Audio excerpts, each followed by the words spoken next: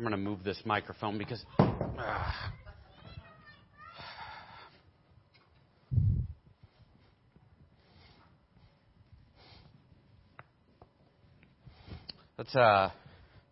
Let's go to God in prayer together in preparation for the message.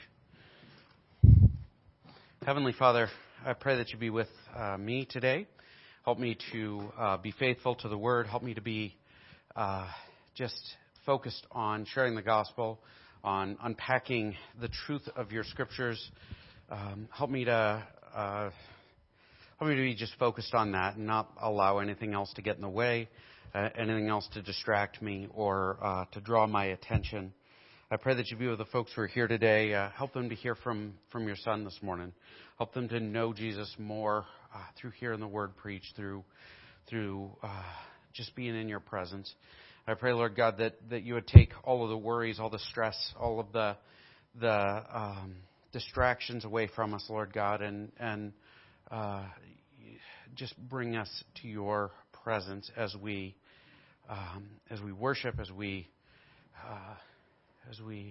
pursue you. In Christ's name I pray. Amen.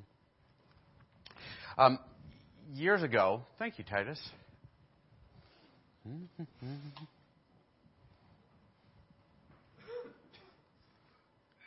Thank you. Years ago, when I first became a Christian, this would be like 30 plus years ago, one of the first books I read as a young believer was a book entitled Disappointment with God. It was written by Philip Yancey, and I've read it probably, I don't even know how many times anymore, but I've read it every few years. I've read it again. I've quoted from it. I've drawn off it. It is one of those weird books that I just randomly picked up off a shelf in a Christian bookstore, and has impacted so much of how I live my life, how I follow Jesus. It's an interesting book. It talks about this idea that, it attempts to answer the question, is God intentionally hiding himself? Or is God unfair? And there's some really powerful moments in the text, really powerful moments in terms of how we understand faith. But perhaps one of the best sections in this text, he looks at these questions, but he looks at them in light of a young seminarian who wrote a book, a paper on Job. And it was a brilliant paper, and he was going to submit it for publication, and he came to Yancey and asked him, Philip Yancey, not Yancey, the little girl who goes to our church, and asked him to review it, and they discussed Job and all the different things that were going on in the book and this paper. And in the end, he over the course of several years, they interact, and he comes to Yancey eventually and says, "I've decided that I hate God." And then he says, "Well, that's too much. That was an emotional thing to say. I just don't believe in him anymore because he's not there, because he doesn't answer." And he tells Philip Yancey this story of how his life had gotten really difficult, and a lot of the things in the story are really not big. They're things like broke up with his girlfriend and experienced some financial strain and all this, but nothing earth-shattering. And in the end, he was so emotional and overwhelmed, he prayed and said, "God, just show yourself to me, and I'll follow you forever. Just show me yourself, and I will belong to you." And God didn't. And so he burned all of his theology books. He burned the paper. He walked away from his faith and quit seminary and picked a new direction in life. And Yancey said something very powerful in relation to this particular young man's statement. "God, just show me yourself. Just do this, and I will belong to you." Over the course of the book, he talks about the temptation in the wilderness. And he says, this is that weird moment that we sometimes approach God with, where we say, "God, do things my way just once. Bow to me just once, and I'll give you my whole kingdom. I'll give you everything. All you have to do is meet me on my level. Give me this thing, and you can have everything in return." The problem is that if God does that, he's not really God. like the power broker in the equation where I approach God and say, do this for me and I will give you everything. The power broker in that equation is me. In the story, Yancey points out, like, look, he's throwing the same temptation before God that Satan does. And I'm not saying that in moments of pain, like, because actually if you read Job, this is a recurring theme in Job, where Job is like, God, where are you? Let me plead my case. Let me argue my innocence before you. And at the end of the day, like God is God. And God won't bow to us. As we dive into our final temptation today, we've been working our way through the Matthew account of the wilderness temptations. And we've done the first two, turn stone into bread. I could turn bread into stone all the time just by overbaking it and not eating it quick enough. But turn stones into bread, and the temptation to jump off the temple and perform this very public miracle, right? And God will catch you, and it'll be really awesome. And over the last couple of weeks, we've talked about these, and we've talked about how, like various aspects of them, right? Like, so we have talked about this idea that Jesus is following the path of Israel through the course of Matthew, and he's doing all of these things that Israel did. He's facing their temptations. He's doing this stuff that Israel did. Like, he was in Egypt for a little while, just like Israel. He is baptized, which is, we find out in Paul, like baptism when the Jewish people passed through the Red Sea on their way into the wilderness to go to the Promised Land. They're like, that's a type, a symbol of baptism. It's pointing forward to baptism. And like in the desert, they face temptations. God tests them to see what's in their heart. And we see that in the book of Deuteronomy. We've beaten this one to death. I'm going to try not to get too stuck in it. But he's doing all of this stuff that Israel did, and he's walking this path, only he's doing it perfectly.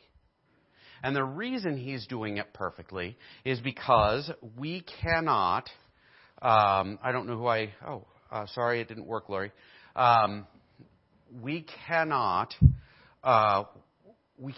obey God perfectly because of our sinful nature. And he does it perfectly, and then he dies for our sins. Like, he is a perfect, like, no sin, no blemish, and then offered up to God in our place. And we are forgiven, whereas he takes punishment for our sin.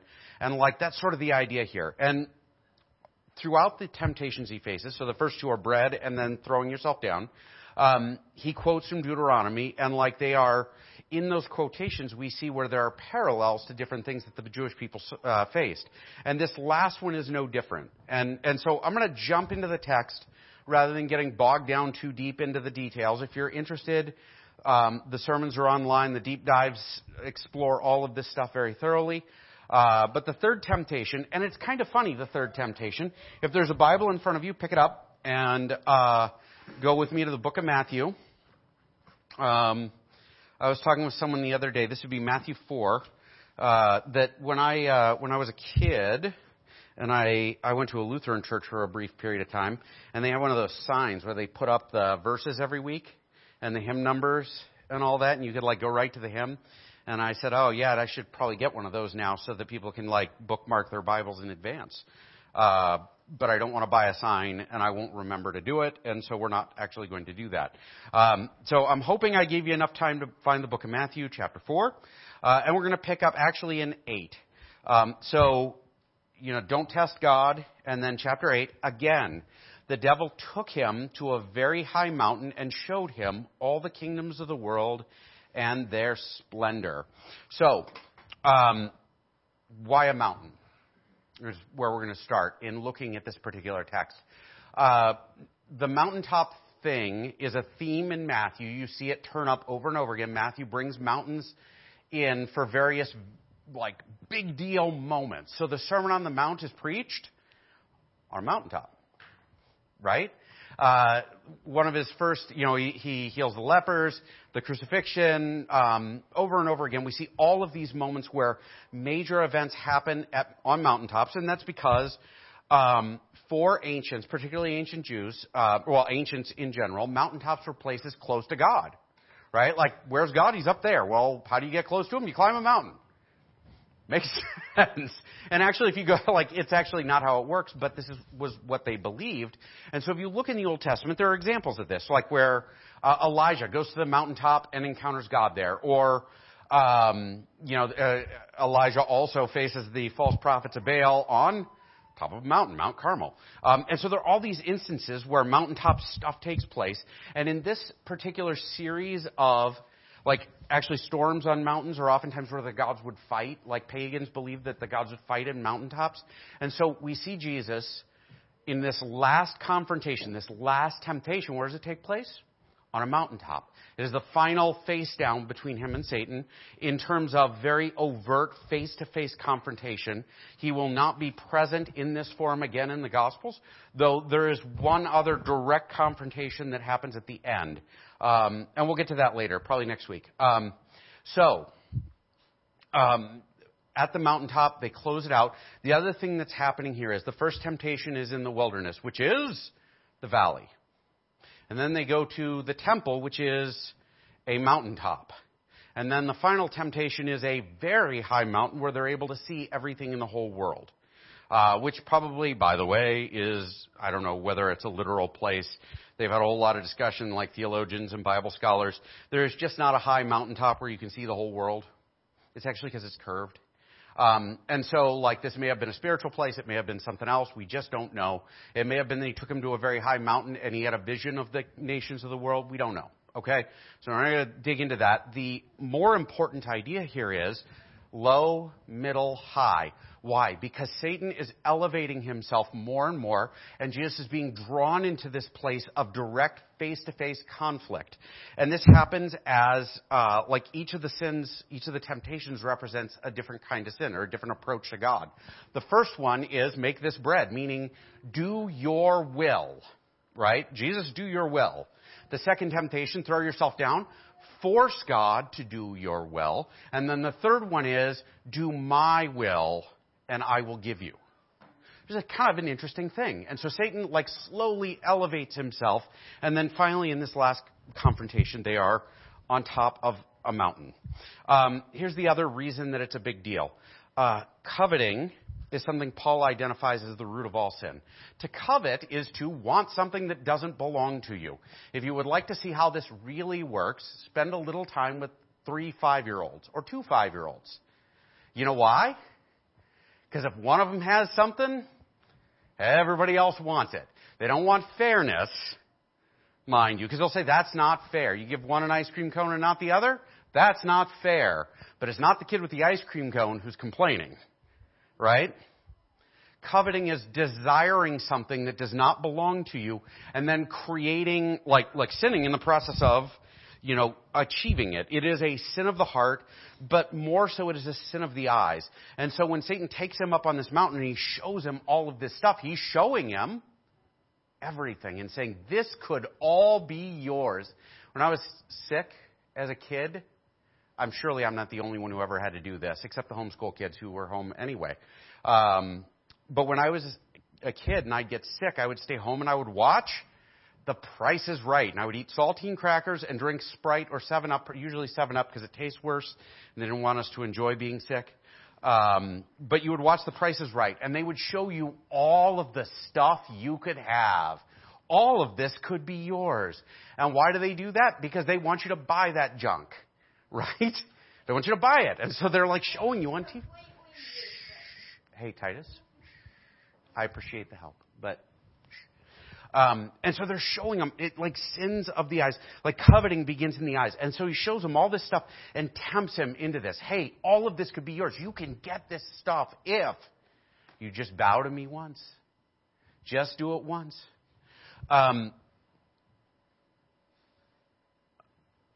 There's a great line in the Lord's Prayer where Jesus says, lead us not into temptation. I'm going to tell you, we live in a world where you're constantly surrounded by things that will attempt to entice your eyes, right?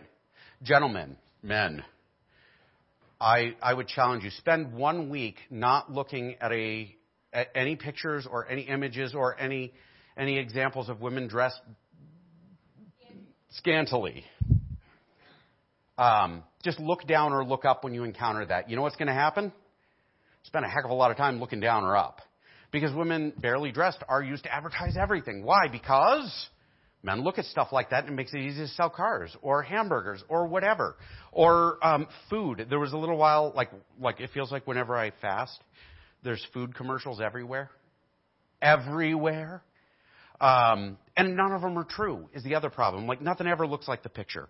But advertising works amazingly well in the sense that they put stuff in front of your eyes and you want it. And because you want it, you're drawn into it. What lead us not into temptation is not an ask, God, keep me from being tempted, or God, don't bring me places that I'll be tempted. It is in Aramaic, and I quoted the commentary on this because I thought it was interesting. In light of the probable Aramaic underlying Jesus' prayer, these words seem best taken as, don't let me succumb to temptation, or don't abandon me to temptation. What does that mean, don't abandon me to temptation? Well, as Jesus is being tempted, he is fasting, the Holy Spirit is with him, and he is bolstered, strengthened by the Spirit's presence. And that is how he is not abandoned, because God is with him. And actually, every time he responds with Scripture. Why? Because the Holy Spirit is prompting him, saying, hey, look, here's the verse, here's the passage, here's the concept, here's the thing. And like God takes care of him, does not abandon him in his temptation. For us, when we pray, lead us not into temptation. I grew up saying the Lord's Prayer before every meal. Did you guys ever do this, the Lord's Prayer? Do you know this one? It is a good prayer because this idea, and a lot of the ideas, and it covers all the bases, but this idea of do not abandon me in temptation, like it's a big deal because we are surrounded by it. It is constant. And actually it's worse now because most of us, I left my phone sitting over there, but most of us carry around a little device in our pocket which we can pull out and hear or see or buy or order or like whatever, anything ever. Right? Titus, stop wandering around, buddy. You need to sit down somewhere. Last time. But that temptation we can do in secret. We can hide with it. God, we need to pray this extra hard right now because it's everywhere and it's constant. Don't leave me to be tempted. So that is the opening. He brings him up to the mountaintop. He shows him everything. He tempts him. Look at all of this stuff. This could be yours. So go to verse 9. And he said to him, I will give you all these things if you will fall down and worship me. Fall down basically means to throw yourself at my feet. Like it is an act of worship, in a phrase, right? So all you have to do, and it's funny because I've talked about this one with a few people, and I've had a lot of people say, well, this is like the lamest temptation ever. Why, like of course he's going to say no to that. It's obvious, right? Like, people, it is one thing to, it's one thing to steal in a little way that you're not thinking about it as stealing, right? Like, I don't know. Most people, it's easy to take things that don't belong to you if it's not something you think carefully about. If it's not that big a deal, it's easy to absorb things. What? Like cookies. Thank you. Oh my gosh, that is the best example for me. Cookies. They do not leave cookies in the church during the week anymore. You know why? Because I will take one or two. Every day. But it's just one or two. It's quite a different thing if I kick in somebody's door and steal them out of your freezer. Right? Or something along those lines. It's a very different thing. One is a very small sin, one is a huge sin. Hey, Titus, go sit with Mom. Go sit with Mom.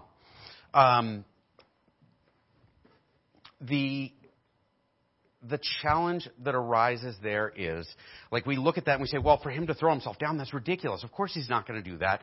That is a dumb sin. It is a dumb temptation. But it actually isn't. Because there's a lot of things playing in here. This is basically an ends justifies the means moment. He's saying, listen, look at the world around you. Look at the suffering. Look at the wickedness. Look at the evil. Look at, basically from the point where the fall happens to now, God has been in the process of reconciling the creation to himself. right? Like you look at all of the moments in the scripture where God reaches out to his people and tries to draw them back. Or why he even picked people, because he had no people that worshiped him or knew him. He created people to know him. And so then he's like reaching out to them, and their job was actually to go and tell the world about him. And they didn't do it. And so he's constantly trying to get them to engage with him so they'll go tell the world about him. And nobody's doing their job except God. And like what he's saying is, listen, all of that work, all of that time, all of that struggle, you can just jump right over all of it. Not only that, we talked last week a little bit about the idea that like when he's standing on the temple corner and Satan's saying, throw yourself down, he would have been in a spot, that southeast corner, where he would see the place where he would pray and sweat blood, where Judas would betray him, right? Like he can see all of this stuff. And he sees Jerusalem, which is right there. And like one of the first things he says, like he approaches Jerusalem, he sees it in the distance, and he says, he talks about it like a mother wanting to pull her chicks close to her, like a mother hen. How long have I desired to pull you close to me? And like this moment of, I can have all of this right now and I can skip over it. I don't have to do the work. I can do this the easy way. And it is an ends justify the means argument. And really, in a real, huge, ugly way, because Jesus is going to be crucified. I'm going to tell you, crucifixion, and actually the whipping and the beating and the humiliation and everything else, on top of the fact that, during the crucifixion, God poured his wrath out for all of our sins onto Jesus. This shortcut, it was like a good shortcut. You know what I mean? This looks good. And it's not the only time he's ever tempted with this. And we'll get back to that in a little bit. But it is actually a powerful argument. And it is a powerful argument that goes after his identity. We've talked a little bit about this idea that every time Jesus is tempted, he is tempted in a way that goes after his core identity as the Son of God. If you are really the Son of God, turn these bread into stone. If you are really, turn these stones into bread. Keep doing that. If you are really the Son of God, throw yourself down. He promised to catch you and you wouldn't get hurt. If you are really, but he doesn't say if you're really the Son of God. Instead, he says, you can have all the nations. Well, if we jump to Psalm 2, which God himself, says the line as he's being baptized right before he's gone into the wilderness, the Son of God, this is my Son in whom I'm well pleased, all this other stuff. Psalm 2 is this coronation psalm that God was reciting as Jesus was being baptized and basically coronated as the King of Israel, the Davidic king.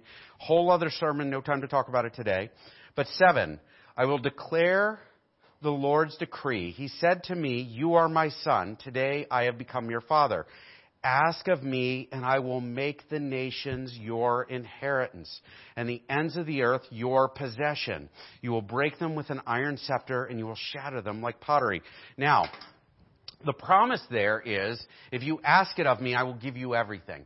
And the Davidic kings, the guys who were in the line of David, would hear this promise, and they would hear all of this stuff, and they understood, I will be king of Israel, and this is my job. And the nations is probably symbolic of something, right? But for Jesus, this is true. Jesus, as the Son of God, receives the nations. They are his. And so what Satan is actually offering him is something that belongs to him, right? He's offering something that is core to who he is as the Son of God. Now, sorry, my mouth was getting dry.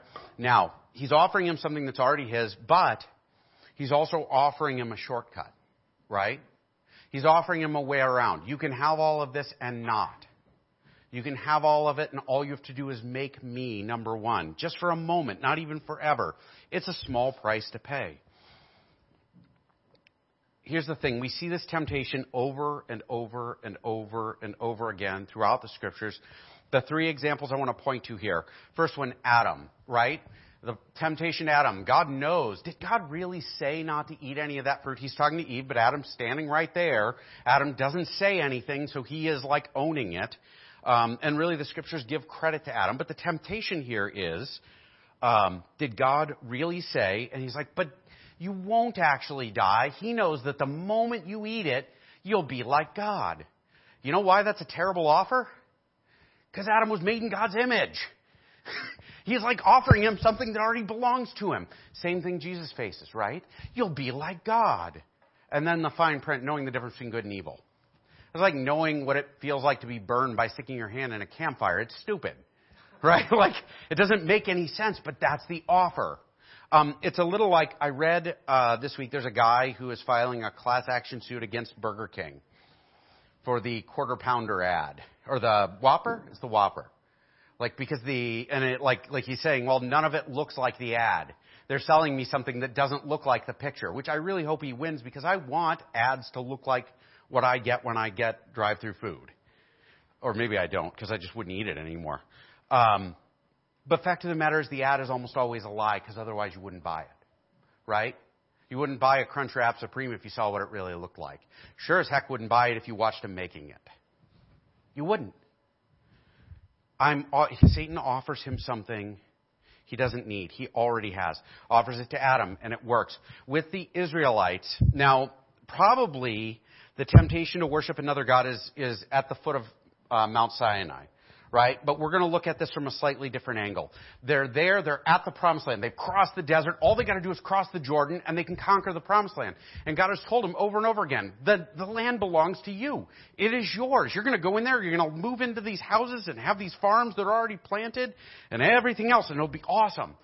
It all belongs to you. All you have to do is go in and get it. So they sent spies in. They sent 12 spies, and they come back, and 10 of them are like, yeah, there ain't no way we're going to win this.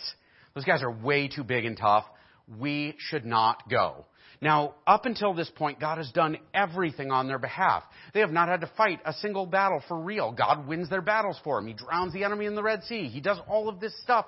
He's already told them, this belongs to you.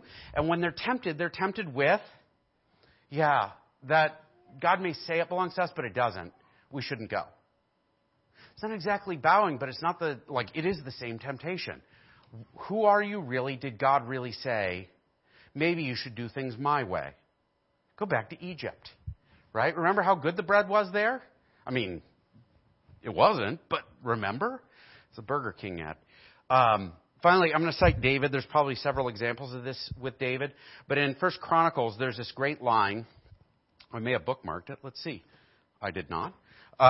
In 1 Chronicles, there's this great line. David, at the end of his life, does a census of the people. And in Chronicles, it says, Satan stood against Israel and basically tempts David into counting the people. Well, why is that a big deal? It's a big deal, number one, because they only do censuses at God's command. And so when David does it, he does it so he can look and say, look at how much stuff I've got. Y'all ever, maybe y'all don't.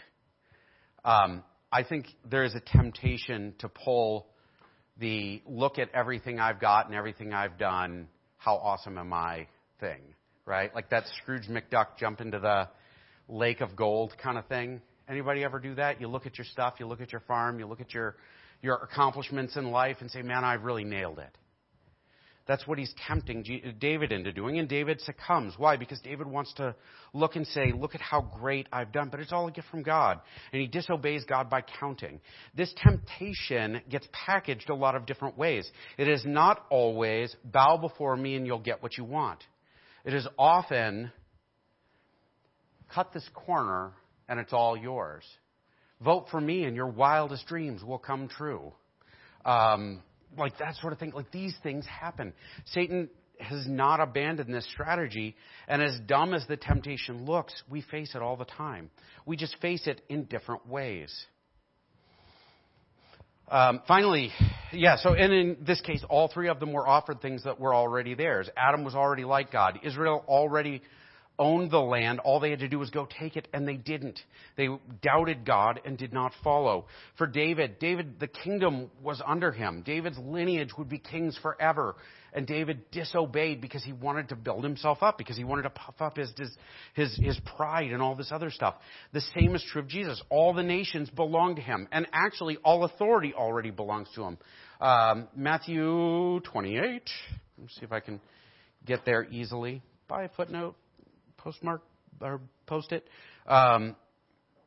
This is 18. Jesus came near and said to them, All authority has been given to me in heaven and earth.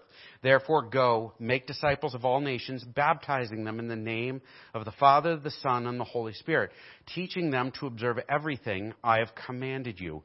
And remember, I am with you always to the end of the age. It's the Great Commission. It's actually printed on the back wall, sort of, ish. What is he doing there? He's saying, listen, I got all authority because God has given it to me. He had all authority at that point. It was not a thing that just suddenly came to him after the resurrection. He's got this authority. He chooses to submit to the Father. And then, like he says, guys, it's time to make the nations ours. Go get it. But this is the long way, right? It's the right way. It is the way that requires hurt and obedience and submission and patience and all like it's God's way. But it's not the easy way. And so Jesus, having been offered something that was already his, he says no, but then he eventually gets it anyway. And so it is. Like the gospel has been preached everywhere in the world. There are converts from every culture and language and it continues to happen. It is an amazing thing. Christianity, our faith, what we believe, grew out of nothing and took over the world. This promise is a shortcut. That's all there is to it. And he's offered it over and over and over and over again. And the church has offered it over and over again. Instant world change, like the shortcut. Instead of making disciples, we'll vote in the right government and they'll do all the stuff for us and we won't have to make disciples. We won't have to preach the gospel. It's the easy way. It doesn't work. We're going to go to 10, Jesus' response. Where do I have that bookmarked? I probably shouldn't move it. All right, so verse 10. Then Jesus told him, "Go away, Satan, for it is written, worship the Lord your God and serve him and serve only him." So Jesus is quoting Deuteronomy again. And it's actually like part of a prayer that they say every day, the Shema, right? Every morning and every evening, every Jewish man since before Jesus was born until today, theoretically but it's, one of the daily prayers, like the most important prayer. They would get up and they would pray this prayer. The Lord our God, hear, O Israel, the Lord our God is one. And by the way, it is hear, O Israel, but the word hear means hear and obey. And it's in this Deuteronomy passage. It's actually verse 13.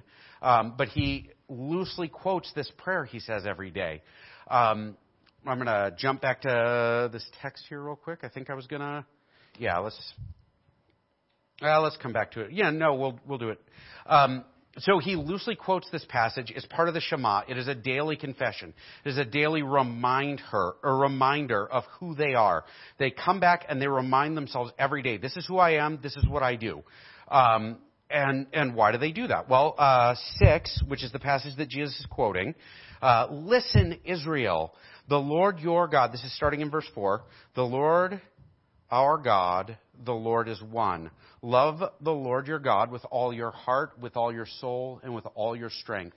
These words that I am giving you today are to be in your heart.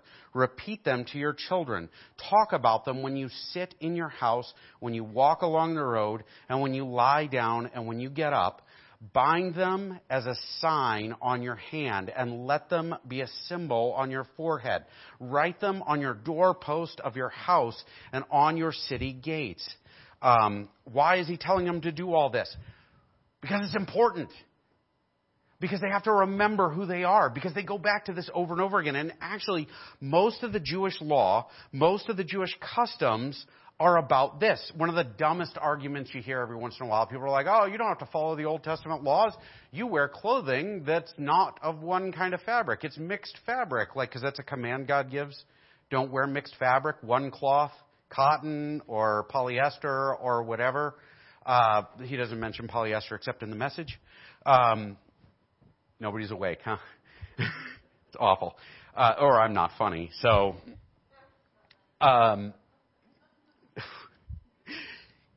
that wear one fabric, the idea there is, if you only wear cotton, you can look at it and say, oh yeah, I'm set apart. I don't blend with the world.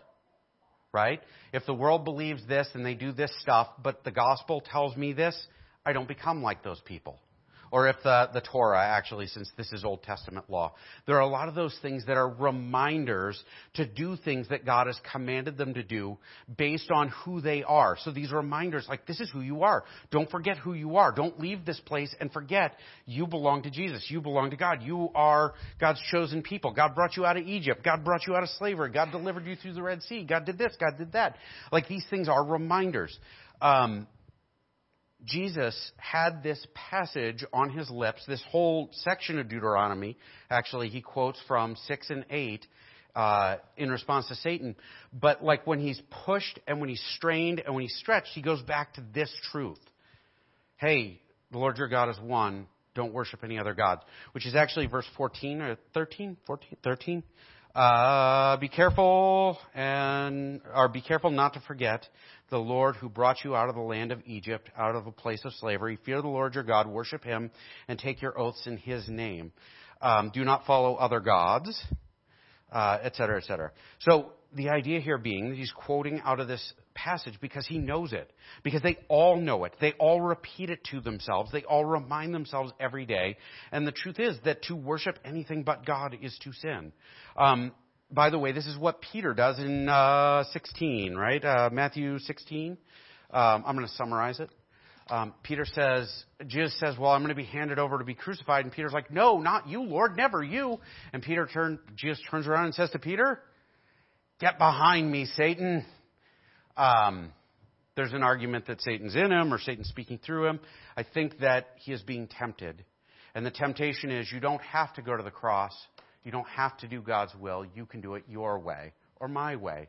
He says, nope, we're not doing that. There is a difference, by the way, between how Jesus addresses Satan and how he addresses Peter, and we'll get to that in a little bit. So what's the temptation here?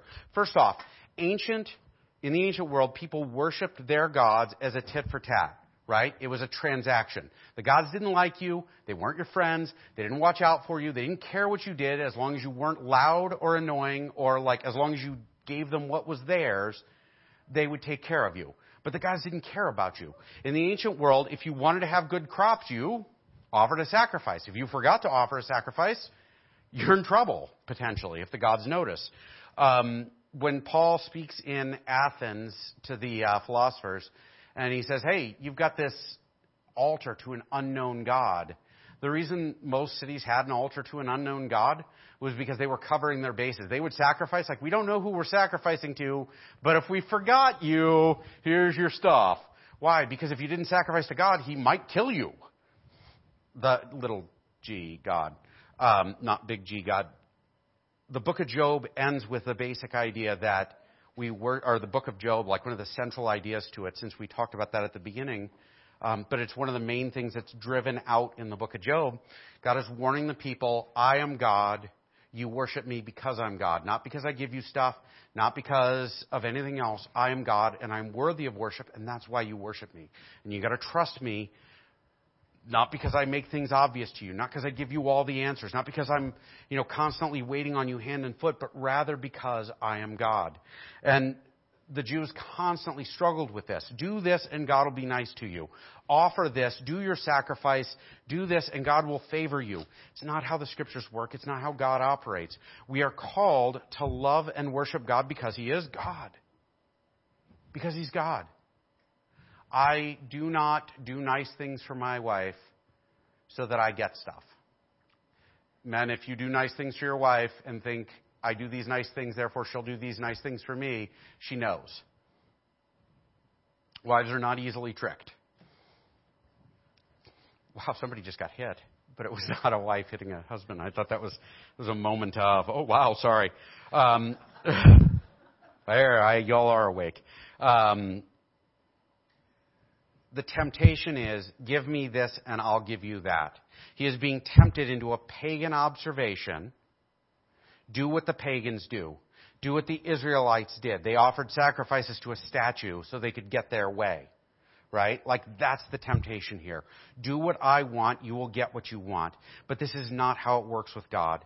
It is not how we are called to be. We are called to be something better, something different. We do not trade love. We do not trade worship. We worship God because He's God. I love my wife because she's my wife. I love my kids because they're my kids. I love them even when they're obnoxious or when I have to yell at them or whatever, like because they're my kids, not because they're good or well-behaved or whatever. Like, I love them because they're my kids. And so it is with God. He loves us without reservation, and we love Him because He's God. Why is this a serious temptation? Why is it a big deal? First off, earthly power is a thing that the church has been lured by, and that's what this is. You can rule the world with an iron fist. You can have it all right now. You don't have to sacrifice yourself. You don't have to die for these people. You don't have to anything. You can just have it and rule it. That's the temptation. But the church does this, right?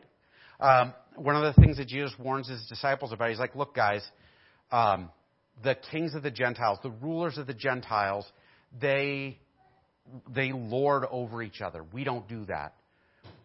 The one who wants to be great in my kingdom, what do? They serve. They lower themselves. They love. The church did not become what it is today through conquest.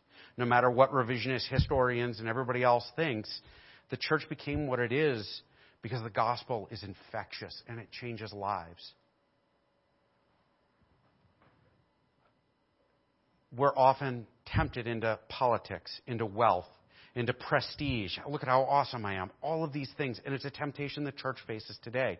It is prevalent. It is constant. It is a struggle. The New Testament warns about this particular temptation over and over again. We'll talk about that in the deep dive. The last thing I wanted to touch on with this is, it is easy to approach God in this way. God, if you do this, I will love you. If you do this, I will worship you. I will follow you. I will do these things. That's the essence of the temptation with the prosperity gospel. Do this and God will just give you whatever you want. That is not how we're called to be. That's not how we're called to live. How do we apply this? Oh my goodness, I have so much. First off, Satan attacks us in our identity, and the same is true for us. We have to come back to our place where we remind ourselves who we are in Christ. Got it? So the Shema. They said it every day. Why? So they knew who they were. We can forget who we are very easily. Our flesh will fight against us in this. Why? Because the flesh wants to sin. If we resist this, if we go back over and over and over again to the truth, I am dead in Christ, but risen in Christ. The old Eric that struggles for control of my life is not the Eric that's in control. I'm filled with the Holy Spirit. I follow God. I belong to Him. I need to be this person. I am I'm saved for the purpose of doing good works and serving Christ. I don't sin all the more that grace can abound. That's in Romans 6, which I noted in my thing. I don't sin all the more so grace can abound. I recognize that I died to sin, and I'm now risen in Christ, and I walk with and in Christ. I imitate Him.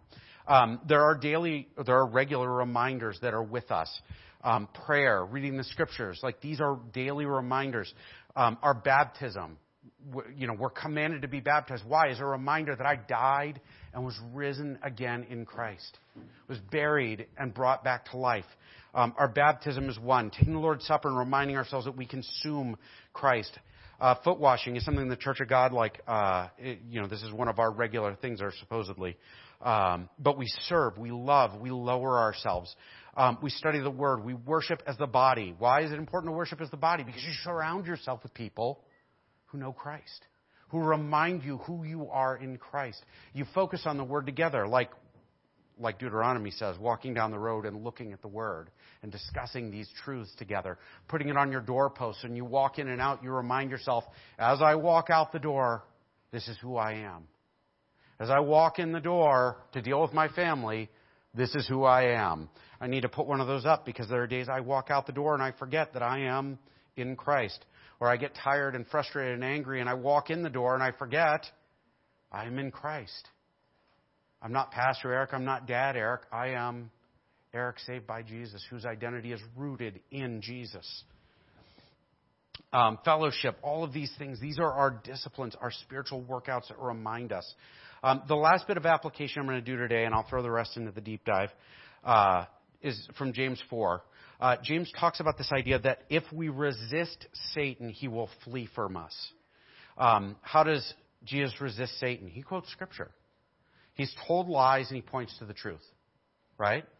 Now, on your own, when you get home, sit down and read James 4. Because on its own, that's powerful. If Satan attacks you, you resist him and he'll flee.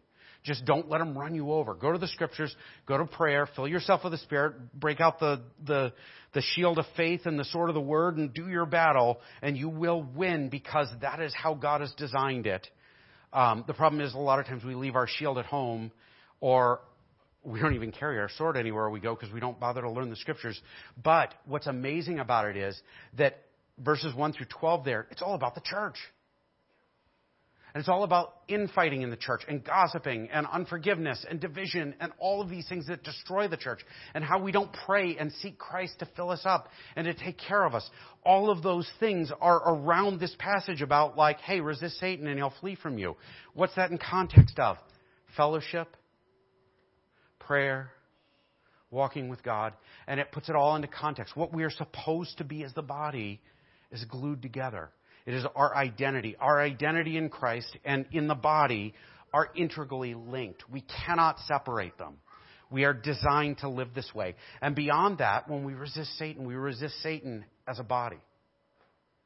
We resist Satan as he tries to divide the body, to create infighting, to create resentment or bitterness or unforgiveness or whatever it is. That is how Satan works with us. My challenge to you this week, number one, is to read James 4. Is to look at yourself and say, do I remind myself every day who I am in Christ? Do I wake up in the morning and say, I am a new creation in Christ?